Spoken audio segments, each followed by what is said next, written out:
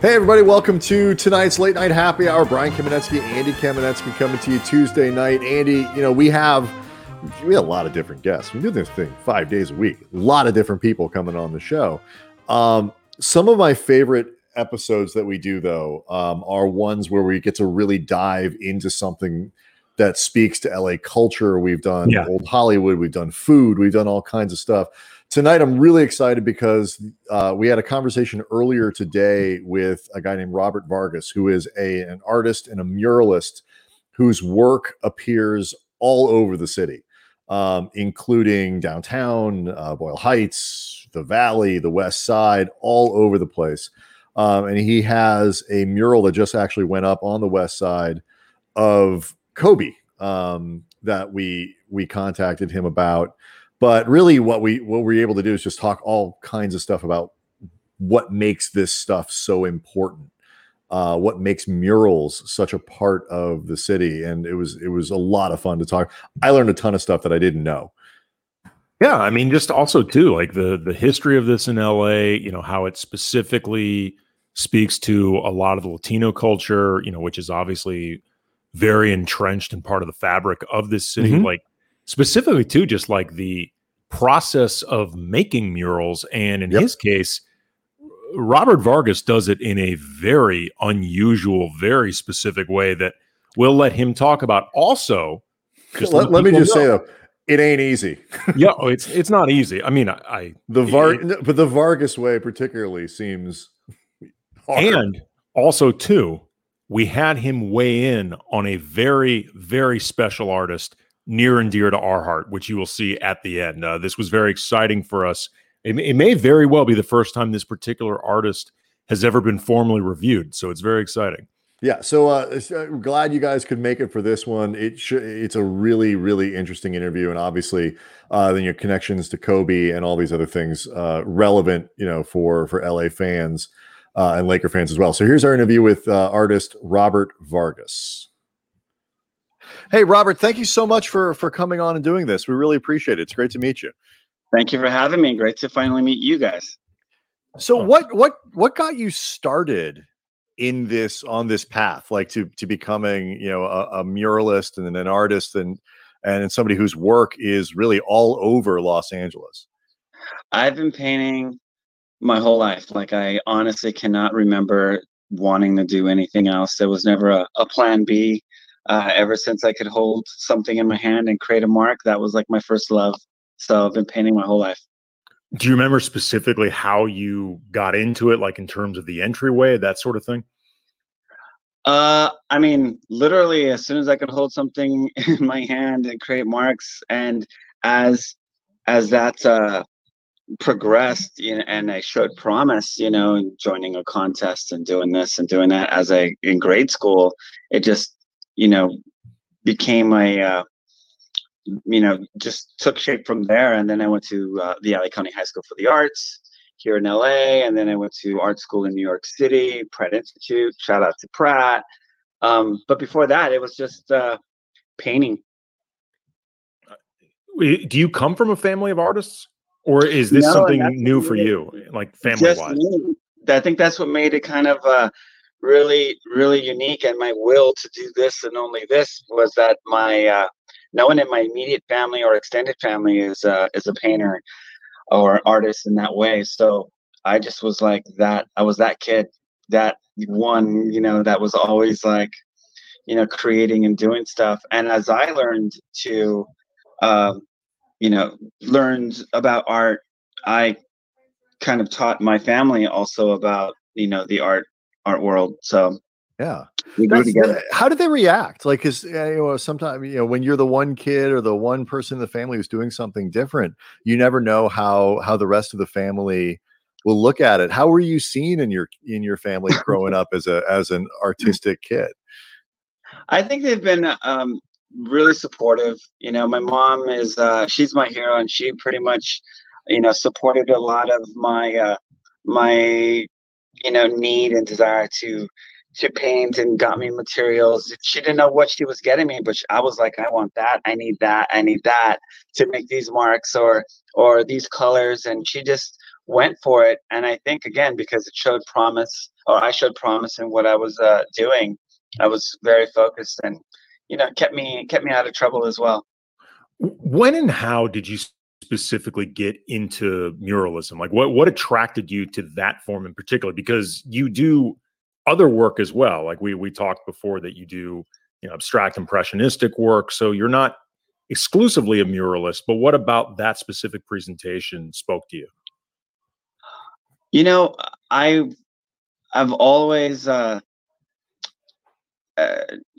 I think I've always been a student of just art, and when you're a kid and you see these giant murals painted by Renaissance artists and the Mexican muralists of like Diego Rivera and such, you were inspired by that.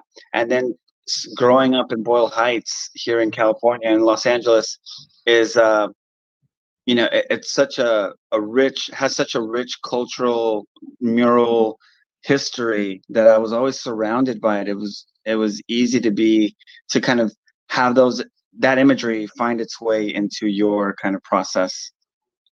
Can you there? Yeah, I was just say, were there sort of early things that you saw, Andy? I'm sorry, Robert, that were part of that, like murals you remember as growing up, or things, particular Sure. places that were inspiring to you? Yeah, there was one mural in particular. I believe it's called the Boyle Heights Corridor, which is on Soto and then Brooklyn Avenue, which is now Cesar Chavez, which was always one that I gravitated towards because I saw it a lot. And then another mural which celebrated the Olympics here in 1984, which is on Broadway in downtown, but it's created by the same artist from Boyle Heights in East LA. So that kind of aesthetic was something that was very inspiring to me. And I think the one here in downtown is about 4 stories tall, and for me that was just like the biggest thing in the world. It was like a pyramid, So to be painting a mural like I'm painting now, or the size of murals that I paint now, and to think back at what impact that had on me to go big, is pretty cool. Can you explain for people who may be unfamiliar that connection with muralism and Boyle Heights, and like specifically that history culturally? Well, Boyle Heights is was like the Ellis Island of the West Coast. I mean, so many different cultures first made their home base Boyle Heights, from of course the Jewish community to the Russian community, the Japanese community, the Latin community. It has a real amazing cultural background that I think fosters a lot of creativity and a lot of creative expression. And of course, the murals of the 70s and early 80s with the Chicana movement really spoke to where those people were at that point in time, fighting for human rights and migrant workers' rights. There were a lot of protests, and I think that those murals, especially the ones that still survive, are a real big part of LA history, even though they're located in Boyle Heights. A real big part of LA history and moving, I think, the whole community forward. Yeah, see, that's the mural on Soto and Brooklyn there, mm-hmm. Soto and Cesar Chavez. So seeing that as a kid, I was just like, wow, following the narrative, following there's a dollar dance right there. You see these things as a kid, and it's super inspiring. How important are they to the community? Very. I mean, especially the community that's been there for a long time. I think mm-hmm. the younger generation should read up on who these artists were and why they were painted. I think it would help hopefully keep them from getting vandalized. That one in particular does seem to get vandalized a lot because it's in a high traffic area. But it's still standing strong. What's the maintenance and preservation process when it comes to murals and keeping them, around for decades and stuff like that? Well, I definitely think like the type of paint that you use needs to be able to weather the time, and also having the right kind of protectant, like sealer over it to protect it from the weather elements. And if it does get vandalized, you're able to wash that layer off without destroying the underlayer, which is the painting itself.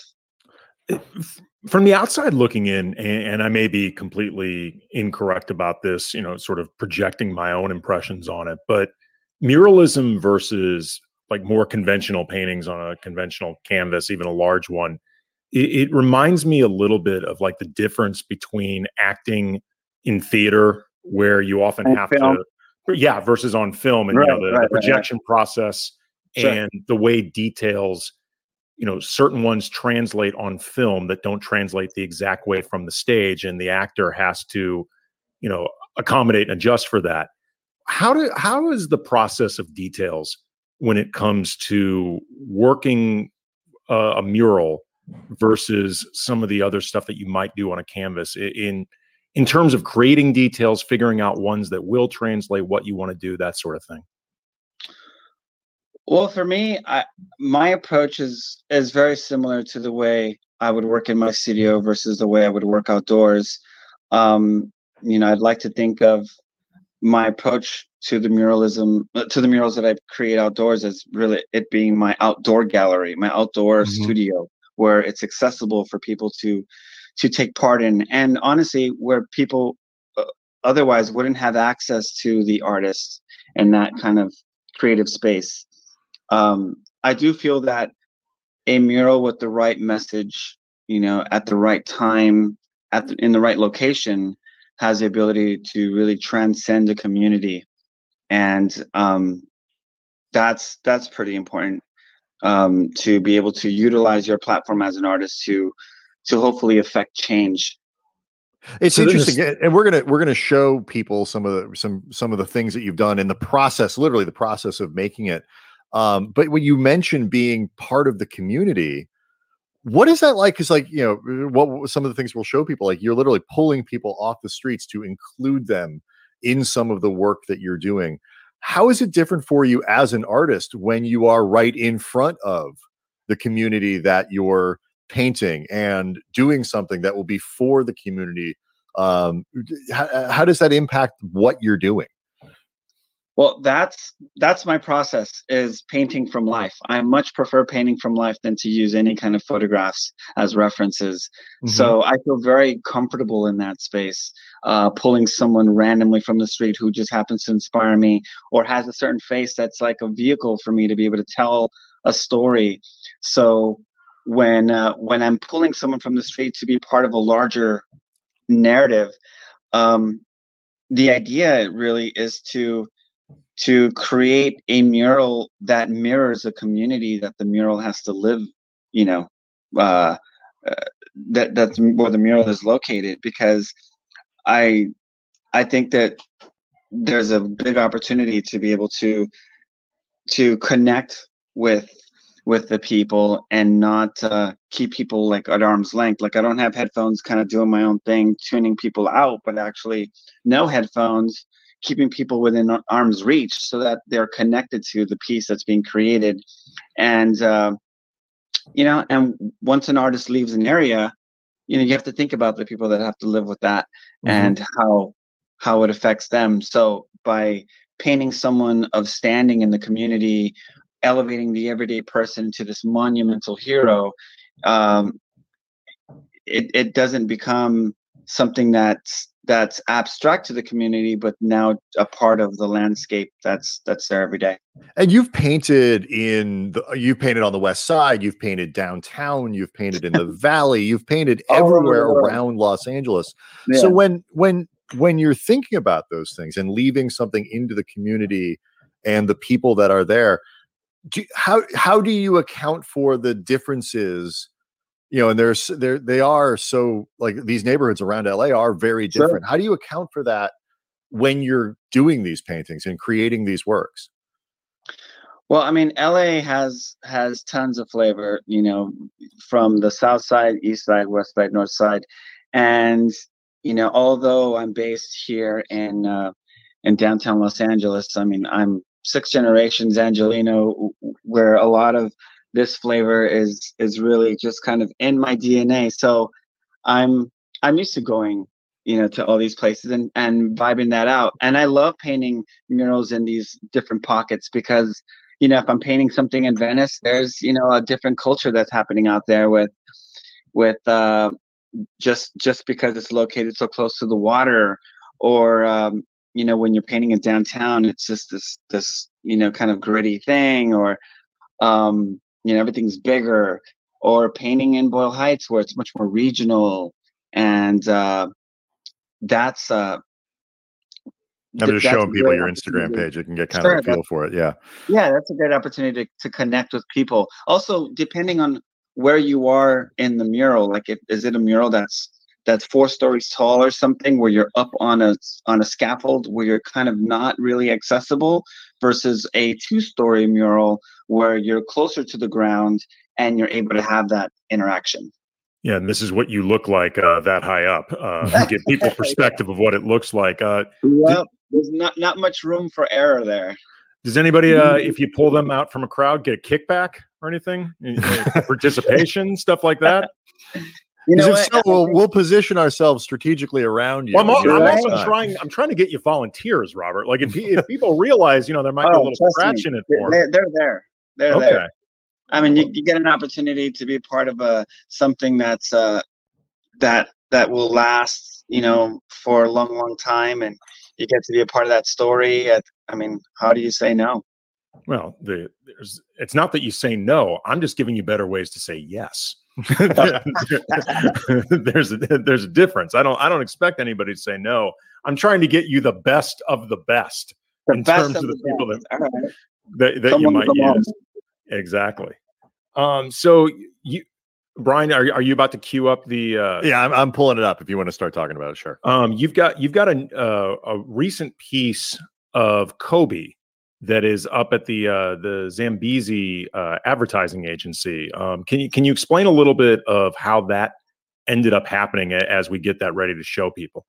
Sure. Well, shout out to Zambezi and the whole team out there. Chris, yeah, they're great.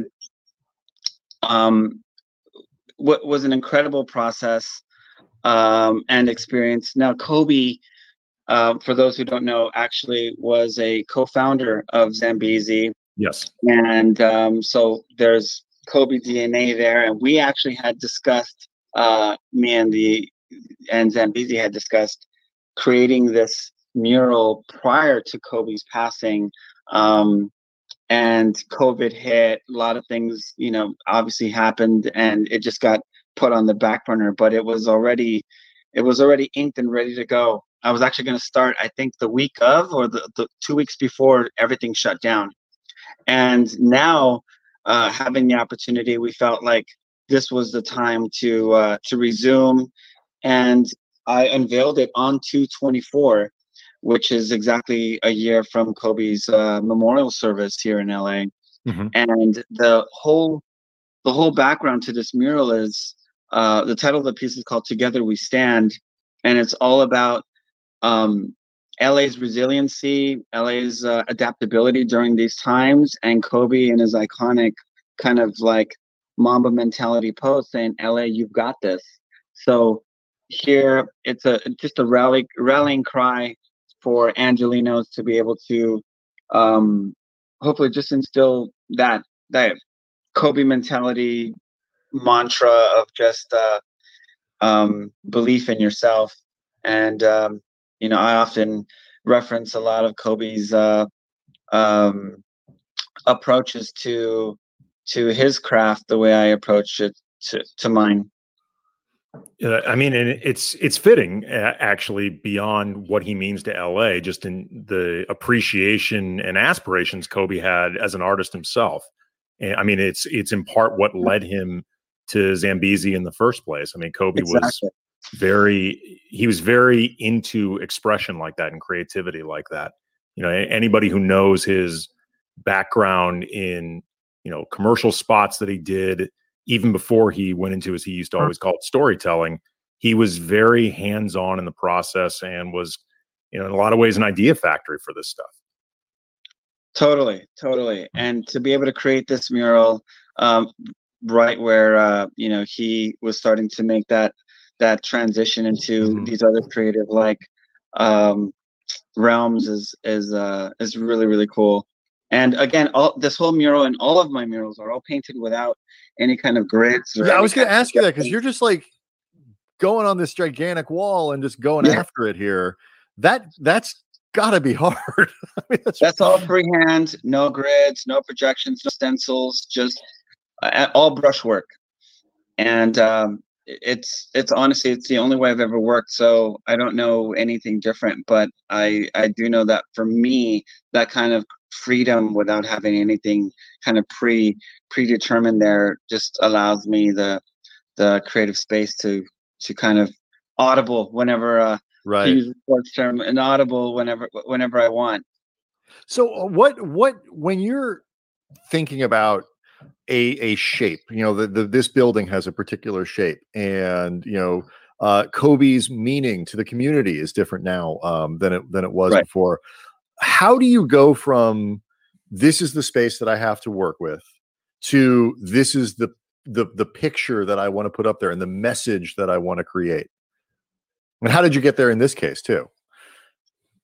Well, that particular, every wall has its own, you're building your own relationship to it. And I knew the pose that I wanted to do, and actually the image that I was referencing is facing the other way. But because it was taller on one side, and you know, I wanted to really get the height of Kobe's head and fit the jersey in there, it obviously fit going the reverse. And also the traffic on Jefferson Boulevard, where it's located, is closer to that wall. And he's also facing Zambezi. So I thought that would be a better layout. And of course, just the Together We Stand script is just my own handwriting, me writing it in there right before I unveiled it. That was a finishing touch.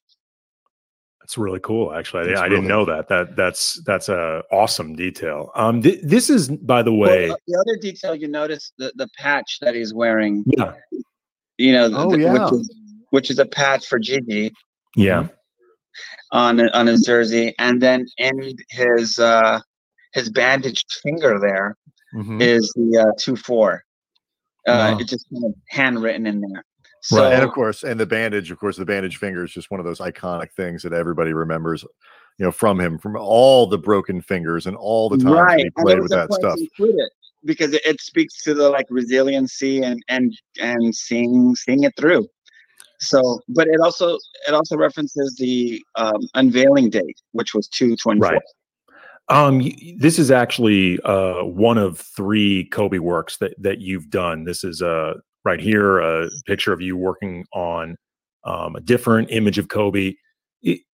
As an artist, because Kobe had this really expressive personality, very expressive face. In the process of doing 3 different pieces involving Kobe, what did you discover about him, just from an artistic standpoint, in terms of details, his essence, that sort of thing? I mean, there's 3 distinct there's 3 murals that I painted with Kobe, and they're all distinct in their expression. You know, for example, the one we just looked at with his fist up, he's like kind of Mamba mentality, you got this. the one that we were just looking at that I was painting, he's almost like, looking at the shot clock, just kind of visualizing the sequence before it happens. And this mural was painted a week after he passed at the LA Art Show at the convention center. So this was only visible for 5 days that the show was up, and was commissioned by them as part of their permanent collection. But painting this one was probably the most emotional because it had just happened, and there was a lot going on in that one. So just that relationship of just kind of having my own dialogue with Kobe and saying my way of saying thank you and goodbye, and also to thanks for the inspiration and thinking about how I was going to use that, some of the inspiring words that he said, and how I was going to incorporate it into my work moving forward, and even in those pieces. One of the things that, and in becoming familiar with your work, that I thought was awesome, and I think it's on downtown Starbucks, like around 8th Street, correct? There's a mural that you made. 6th and Spring. I was in the ballpark. Yeah, you were close. There's a moment from creating this mural, and we'll be able to show people the rest of it, where a guy, and people might be able to read it on the side here, named Craig, who is a homeless person who lives near this Starbucks. You created this mural in the community, and I found this to be amazing. Like watching you paint him. And you wrote in the Instagram post, my collaboration with Starbucks is underway. And the first model of the night was a man from the DT LA community that I see here every day named Craig. He is one of several people that I will be selecting 2 each day from the audience over the next few days to tell this story, representing #community, #change, and #unity. Thanks to everybody that came through. When you see, is there a difference to you when you see somebody in the community? Because this is somebody who's not seen. Homeless people are typically not seen by people in the community. Right. Versus creating somebody like Kobe Bryant, who is iconic, who is instantly recognizable. Is there any difference in the way you approach or look at it or paint people? Kind of just reflecting the different spaces that people fill inside the community around LA. Sure. Painting people such as Craig here is also my way of bringing more attention and awareness to the homeless community. Here's someone who maybe just prior to me putting down their first stroke was sleeping just steps away from there, and on the ground where no one was really paying attention to him. And then by just I have a relationship with him because I see him in the community often, so we know each other. So asking him to be a part of this, and hiring him to be a part of this, giving him something, and then now by me giving him this attention and platform, other people that were there now are looking at him differently. It's not that I see him any different than I would see a celebrity, really. For me, it's all the same.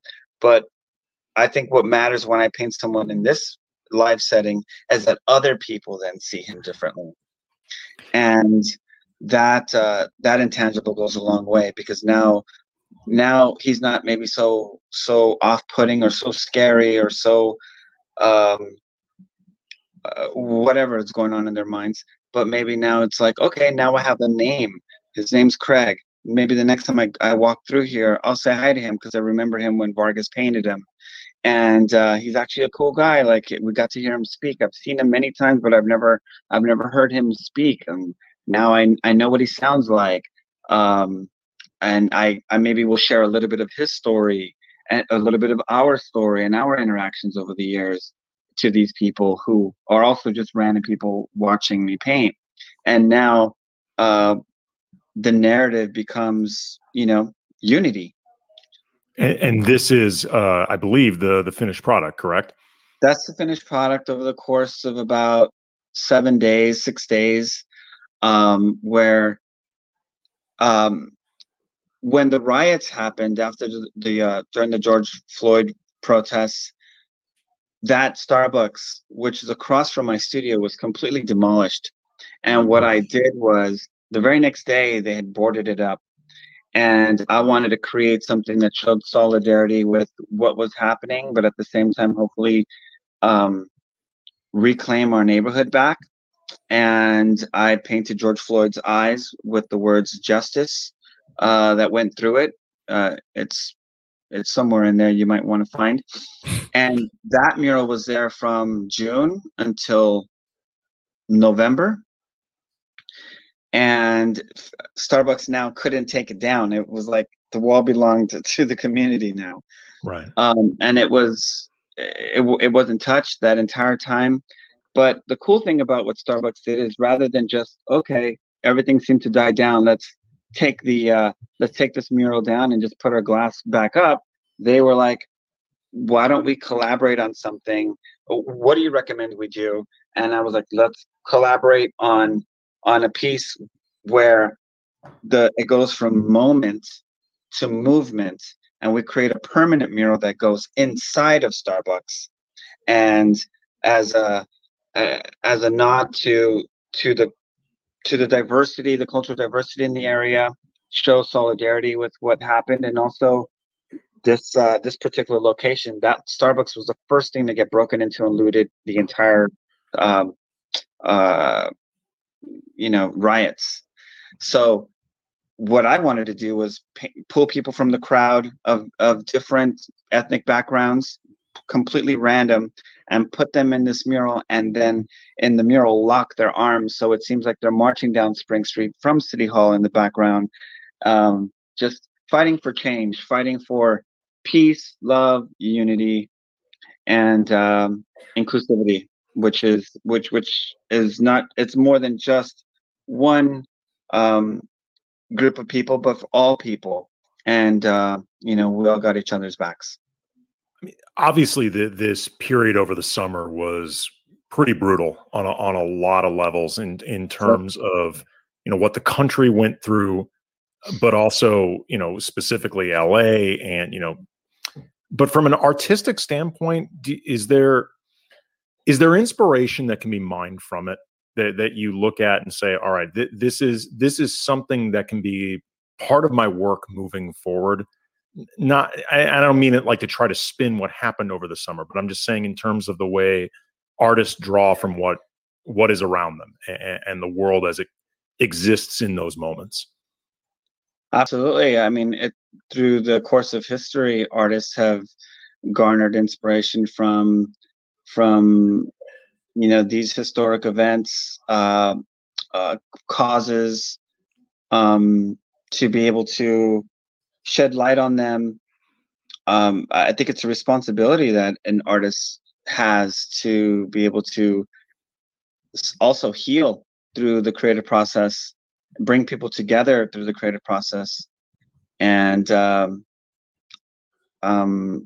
create awareness for the greater good. Yeah, I would imagine that when something like this happens, your mind starts turning in terms of what is my reaction to this? How am I going to present my and what are the ways that I can make sense of this for people? I think artists have the exact same response that everybody else has.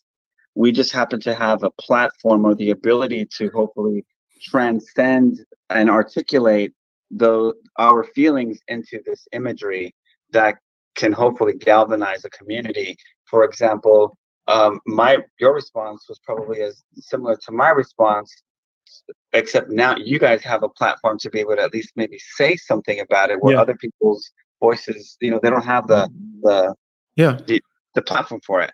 So I don't make the distinction between artists and the next person. I just think that as artists, we're able to, to transform that into something. How do you, because you talked when we first, at the beginning of the conversation, you talked about the history, the references to Cesar Chavez and it's the storytelling that goes and marks very specific times in different communities, in different movements. How do you think the art that is being created today out of the movement that we're seeing now, the work that you did over the summer, the work that other people did, memorializing different figures, all of those things, how do you think this will tie in with that history that you described that is so important with murals around the city? Well, I look back to ancient times when people would erect monuments and to show that they existed, that those civilizations were around. And we're no different, living in a time where there's, we always seem to think that the most interesting times are behind us, but we're also living through, incredible times. And to be able to record these moments visually through these, modern monuments of these murals or with these murals, I think it's a great testament to say that we were here, we existed. There was a Kobe Bryant. I lived in the time of Kobe Bryant, and I lived in the time of Dolores Huerta, and I lived in the time of Craig. Right. And here's someone who probably won't have any kind of marker to say that he was here. When he dies, how I'll know? When I walk to Starbucks, I'll no longer see him there. Right. And whatever happened to him, one day he'll just disappear. But you go inside Starbucks, and there's a great image of Craig there holding a sign that says love.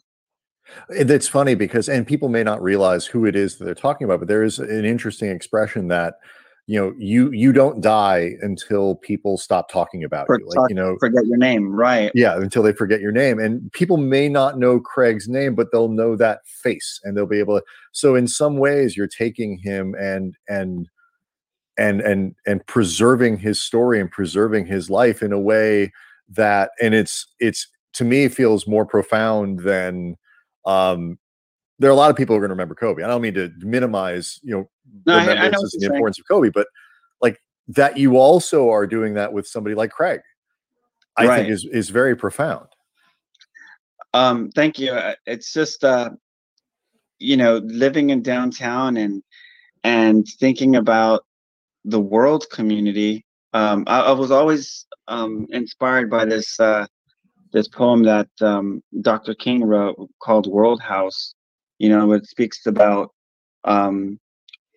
everybody, this world community, and us being in this, imagine the world being this house, and everybody, we're only families apart, between different races and cultures.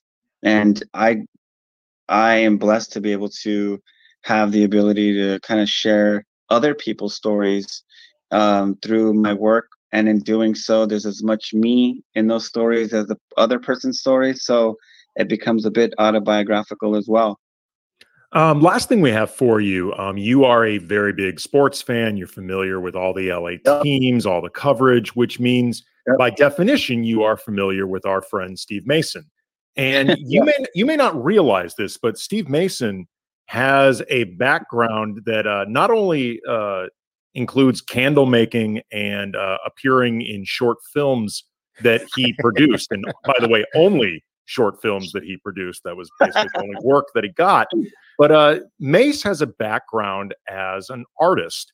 So we thought it would be fun if you would take, we didn't know. You did. This was only uncovered on our, when we had Mason on Friday. We learned a great deal about him, including that he was a candle maker. Yes. Chandler, I think is an appropriate word. He's a chandler. Well, he didn't know it. Right? He didn't know that was the term.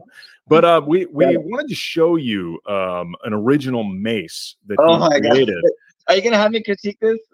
Well, first, I mean, when you look at it, Robert, what do you see? What is that? I see, Mason, if you're listening, I see spirit, number one. And yeah, a abstraction, I think I haven't seen anything like this since the caves of Lascaux in France.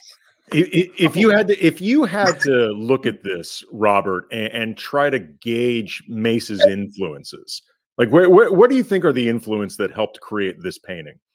Like the famous artists that the touchstones of the art world. The touchstones of the art world. I see some Picasso there. I see some Fauvism with some Matisse. I think there's a touch of Don Bacardi there from Los Angeles. I was gonna say Ron Bacardi. Well, yeah, a touch of Bacardi, right? There's a touch of Bacardi there. I'm sure it was used to create this. And we won't let you duck the question any longer. What do you see, Robert? What is it? What is it? I mean, I see a profile, right? Yes, that's what I thought it was. A profile of his face, right? A self-portrait. Well, see, now that is what I actually thought that it was, Robert. It turns a self-portrait? out it's of sorts. It is of Mace in a yoga pose. It's your look of surprise. Shocking. As opposed to his face. Shocking. Because I see it. You know what? Is it like half of the yoga pose? Can we go back to it? Yes. So he's in like almost like a it's the colors position? of the chakras. Oh, okay. Wow. Just moving sports forward, moving the art world forward. Wow, Mace is he misses calling there. Now, we all know that art is priceless. You can't put a value on some of these things. How much would put a value on that? How much would you be willing to, Literally. to pay for a work like that to hang in your personal residence or studio, or perhaps some of the finest galleries in this city or others? I would do a trade. I would do a trade of some sort. A trade of some sort. I think he would come out ahead. Like whatever scraps you have lying around that you're willing to give him for that. Is that's there actually an offer he would probably take you up on. Is there an art world equivalent of a salary dump trade? Like, because it sounds like what you would be doing here. Oh my god. Yeah. Oh my god. Hey, I'm sorry. Let me do it. I'm sorry. Be ready for some sort of thing to happen now where Steve Mason takes you up on the offer to trade one of his paintings for one of yours, because that is a significant upgrade. Coffee or something. Really quick before we let you go, just to make sure it's covered, will you let people know the world record that you are embarking upon, just so it makes sure it's clear? Yes. So I am in the midst of painting the largest mural in the world by a single artist, right here in the heart of downtown Los Angeles at the corner of 5th and Hill Streets, located right across the street from Pershing Square. And Kobe is featured prominently in this mural, about 8 stories tall, with his arms up in victory, just leading the charge. And this mural really is a legacy mural to celebrate just, again, our cultural diversity, our unity, and just where we are at this point in time. All right, so you can check out all of his work on Instagram at the Robert Vargas.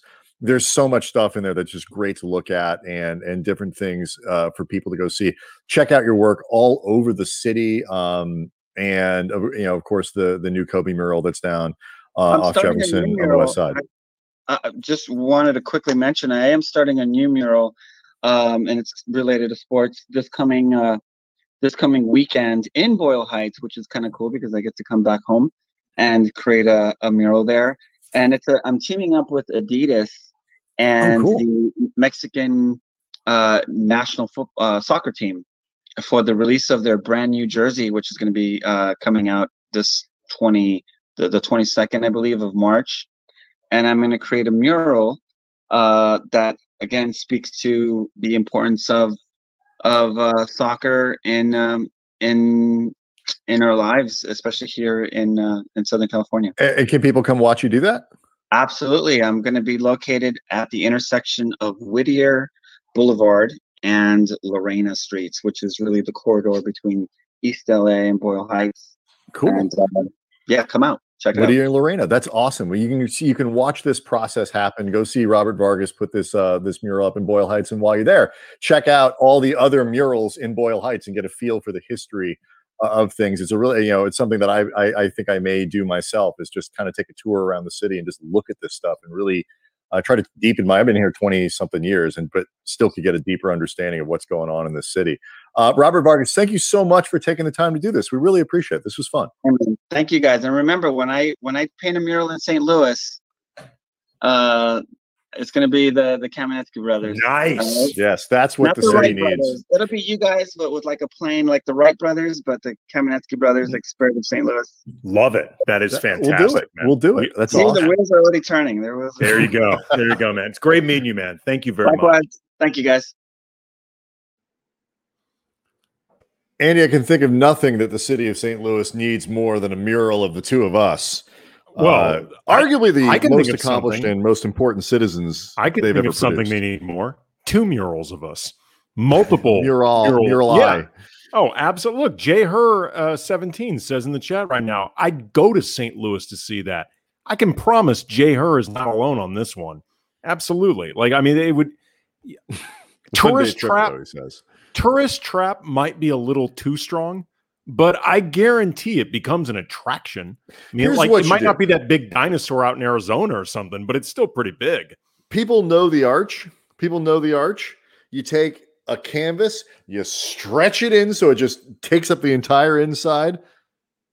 Our faces. There you go. I think St. Louis would appreciate that. There you go. The Nathan Mark says he'd fly in from New Zealand. Again, this thing would be a sensation. There's no question. Sector Cruz says, have Alex Caruso in it with us. He'd be like a third Kamenetsky. I say, why not? It's just a mural of us all shaving our balls. People were upset with the amount of time we spent on ball shaving on our last podcast with Harrison Fagan. You know what? We have never, ever presented this show, the Lando Lakers, anything we've ever done, ESPN 710. We've never said it's for everybody. We only promise to be ourselves. So, if those people don't like the amount of ball shaving content in that podcast or any future content we create, you know what? There are plenty of other options out there. So that's right. I'm not worried about it. I do want to say before we the part, obviously the work is really cool. Is the time-lapse stuff to watch how this works was really neat to see. That story that I tell you, we asked him about, I was always been kind of meaningful to me, like the idea that you live until people stop talking about you, until they stop telling stories or forget about you or whatever it might be. And for some people that might be decades, it might be forever, hundreds of years, whatever. But for other people, it could be the instant they're gone. It could be before they're gone. And like to see why it is so important to him to include people who aren't typically seen in his work. Robert talking about that was something that I thought was really profound. And there's so many of these people. And I don't know if you do this too, Andy, but like I look at old photographs from the 30s, 40s, and 50s, and just like wonder what happened to those people. They've been gone for so long. It's cool that people are going to be seen in this city and thought about in one form or another, because of work like this and from him and from other people. Yeah. I mean, look, at the end of the day, everybody wants to feel like they mattered. Mm-hmm. And it would be disingenuous to say that everybody matters the exact same way in terms of grand scale. I mean, I would like to think matter to somebody, but it would be disingenuous to say that Craig, who we were talking about before, would touch as many lives as Kobe. I'm not going to patronize Craig by saying that, but Craig does matter. And, it's his likeness in that mural is a reminder of how he and everybody else in this city, in this world, matters on some level. So I agree with you. The foresight that he would have to actually be thinking about something like that, and the artistic drive and compulsion to make that part of his creations, it's pretty special. Yeah, to watch that guy who is so rarely seen watch himself be painted in that way. Yeah, it was powerful. So check out Robert Vargas's Instagram, The Real Robert Vargas on Instagram. As you can see, a lot of that kind of stuff, the time lapse and all those other things, and we'll keep tweeting some of it out tomorrow as well. Before we go, though, obviously the big news of the day, sports wise, with the NBA still on the All-Star break, was Meyers Leonard. Who are we? I mean, do we say the word? I don't think we need to. I mean, right. Look, if you missed the news, he used an anti-Semitic slur as in part of his. Begins with a K, 4 letters. Y'all know what it is. Y'all know it. His excuse was that he didn't know what it meant. Yeah, this was during he might have been Call of Duty or some game like that. He was one of these gamer things. Right. He was playing on channel. Twitch. Yeah, he's playing on Twitch channel. He's apparently a very avid gamer with up until today sponsors and stuff like that. Those went away. And he directed, certainly his Manischewitz sponsorship is gone. Yeah, he directed the. It was hard at least for people like us who are not gamers. I don't know if this was exactly being directed at somebody that he was playing against, or I don't know. But either way, it was a PR disaster for him right now. He is currently away from the Miami Heat while the league investigates this. He put out investigating, by the way, is most likely meaning scouring this stuff to see what else he might have said. Right. I mean, they were they're investigating how long. Right. Well, they're investigating how long to punish him ultimately. Like that's really what this investigation comprises.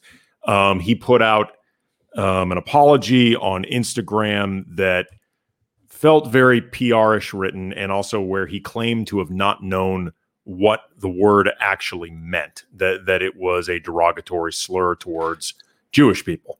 Right. Do you buy that? No. No. I mean, I will say this. It's a very, very specific word. Mm-hmm. So, and he said it seeming to get that there was something derogatory behind it, like just in the way that he phrased this. So either he is lying or he is exceptionally unlucky in this case. It's one or the other, and there is no in between. Like, could I believe perhaps that he did not realize the degree to which it is that heinous a slur? Like, that it's basically the anti-Semitic version of the N-word. Like, could I believe that he did not realize that it was at that level? Perhaps. Do I think that he genuinely did not realize it had anything to do with the Jewish faith and Jewish people? That strikes me as incredibly unlikely. Especially when he did not actually. If that's really the case, you need to clarify immediately what you thought it meant. I would agree. That's the part that it's like, okay, what did you think it means? But like, I agree with you. And look, I'm a 45-year-old Jewish guy. I know what the word means. I've heard it used. I've seen it done. And all that kind of stuff. When I went to Vanderbilt, there were people there who had never met Jews, never. Sure. Not necessarily a ton, but like who would come up and ask me questions that were kind of jaw dropping to me, just in their sort of curiosity or whatever, but like the sort of ignorant curiosity that goes along with it. And so that was a bit of, and I would have thought that like it's kind of impossible. He's 29 years old to not know what that word means. I did see a tweet though from someone. I'll take them at their word in our feed at Cam Brothers, where they said like that's not a word. I'm almost embarrassed to say like I didn't know what that meant.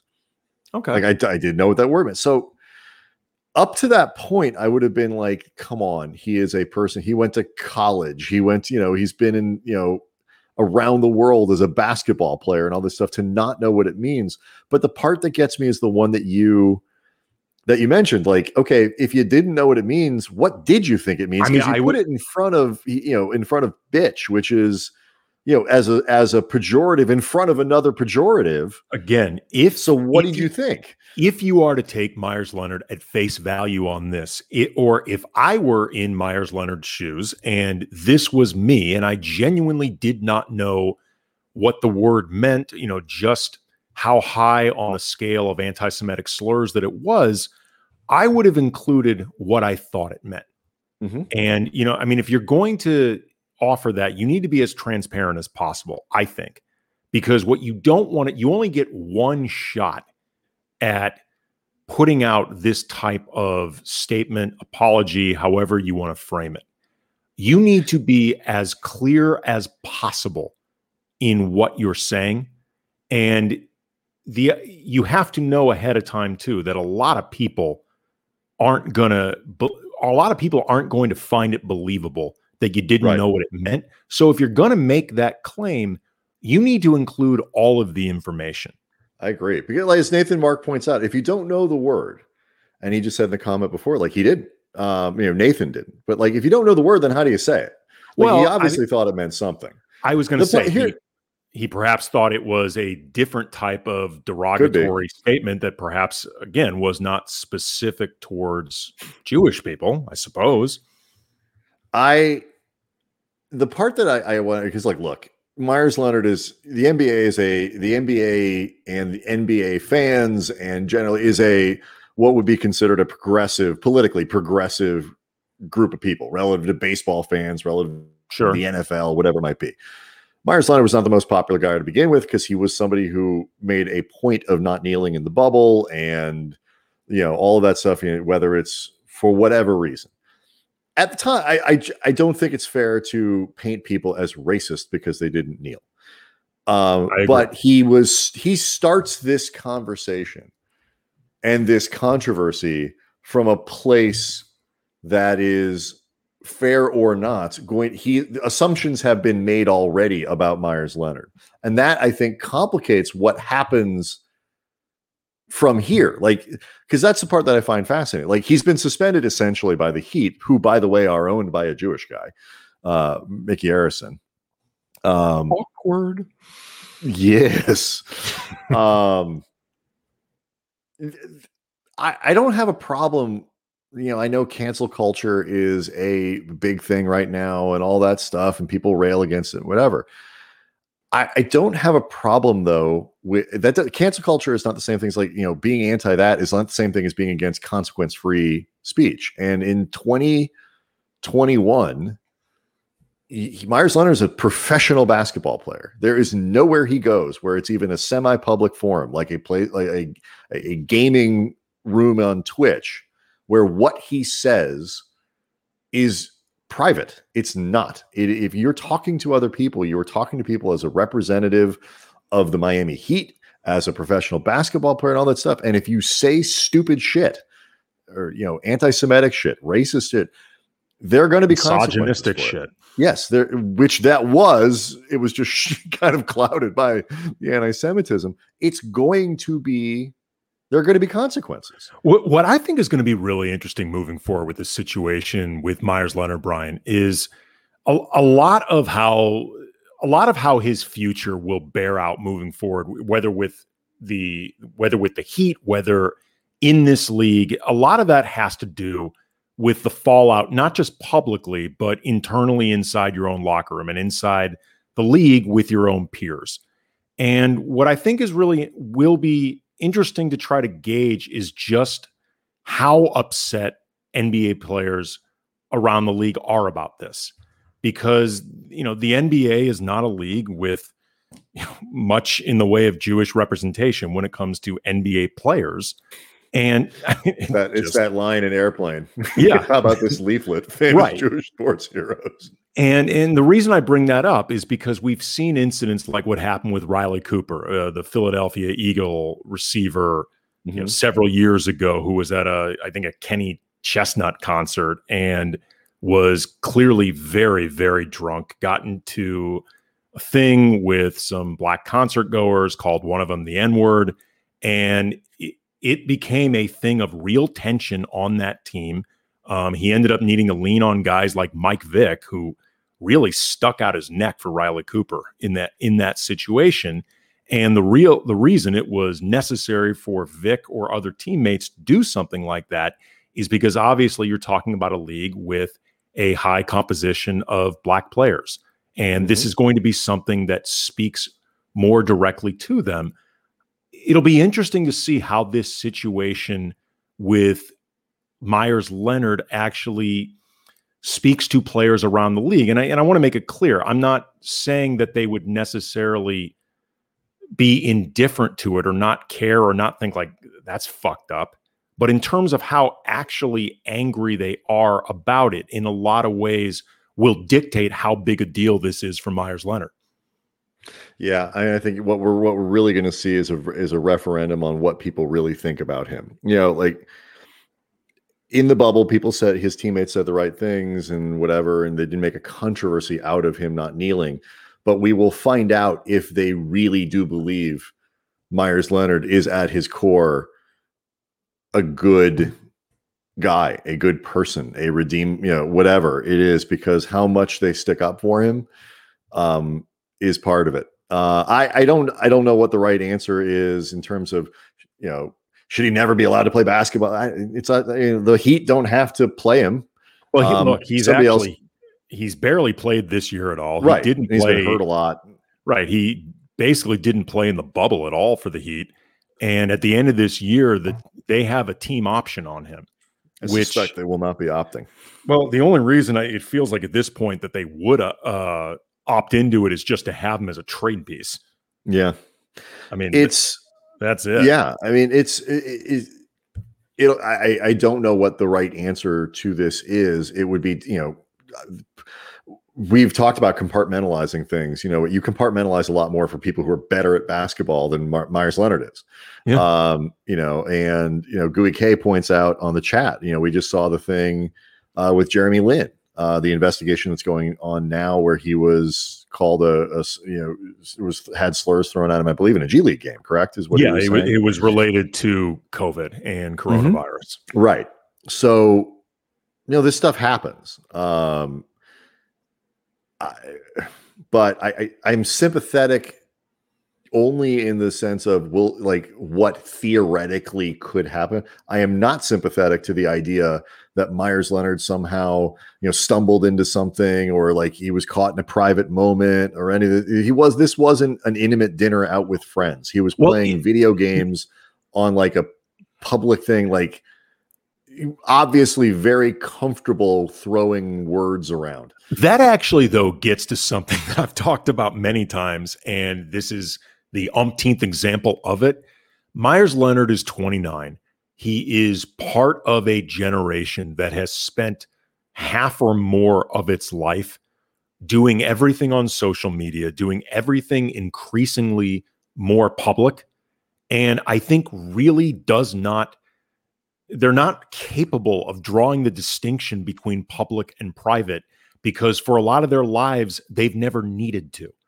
Mm-hmm. And I think this is just one of those examples of how even somebody in Meyers Leonard's situation, who is a very, he is a very public figure, part of a very popular sport, plays for a very high profile market, and wouldn't have the foresight of recognizing I'm playing on Twitch, like this is visible. Like, and it's, I think, different than, frankly, the generation like you and I grew up in. Like, the idea that things, this is a worldview that you should not subscribe to at all in terms of the use of the slur, but the idea that it would not automatically dawn on you that you should not be saying that in a Twitch broadcasted video game extravaganza. Again, I think it just speaks to the increasing dangers for people basically raised in social media and raised in the world where private and public is so blurred. And I don't say this. It really gives you a great admiration for the way that Derek Jeter was able to make his way through New York. Like, no, seriously, motherfuckers, put your phone in the bowl. You know what? Like, you're not bringing that in my house. Well, but it would have been harder though if he had started his career in 2009. Mostly not because it would have been harder, but mostly because it wouldn't have occurred to him to make everybody put their phones in the bowl. Right. Like, sure. What do you mean? And none of his friends would do it. Yeah. It's like I can't put my phone away for it is all right. So anyway, it's not Meyers Leonard is going to go away, but the conversation may not. Tomorrow night, I doubt we'll be talking a ton of Meyers Leonard, but with the Lauer After Hours. Well, you never know. The Lauer After Hours guys, they're connected to the Levitard show. That's a very heat-centric program, very heat-centric viewpoint. I don't think it's out of the question that we'll get into Meyers Leonard. I do think there's a chance we could talk about an upcoming movie about a cocaine-fueled bear. I think that might come up. That feels more likely. Yes, the cocaine bear. I feel like that's probably more likely to come up. I am disappointed this movie hasn't already been made. We need more drugged bear entertainment in the world, not less. So that's something that will definitely come up tomorrow as we have the Lauer After Hours guys in what I think is going to be a nano box. Is it a deco box or an octo box? Have we figured that out yet? I don't think we have confirmation yet. We're expecting anywhere from 8 to 10 of us in total during this show. So it's an octo, no less than an octo box, possibly a deco box. It's going to be batshit crazy. I'm not entirely sure what's going to happen or if it's even going to work, but why not? No, we might literally break this platform by trying to put this many people on, but we're very excited to try it. Thursday night at 9:00. We're going to start an hour earlier. Thursday night, 9:00. Michael Lee, the great Pablo Escobar. Well done, Gooey K. Gooey K. Pablo Escobar. Oh man, I wish I'd thought of that earlier. I am so pissed. Damn it, Gooey. So I'm searching Twitter now to see if anybody's done that one. Can you do that at Build-A-Bear? Is there such a thing? Can I go there and make a Pablo Escobar? You should be able to. So Thursday, we'll have Michael Lee at 9:00. Great basketball writer. He's going to stay up late for us on the East Coast and join us live midnight his time. And Friday, the Spinsters podcast cast. Haley O'Shaughnessy and Jordan Liggins will be on with us, and that should be a fun show. And we're going to take next week off because when you do a 5-day-a-week show, you need to do that sometimes. All right, so tomorrow night, Lauer After Hours in the Deco box, I think, and we'll see everybody in about 23 hours. Dank you, Nederland.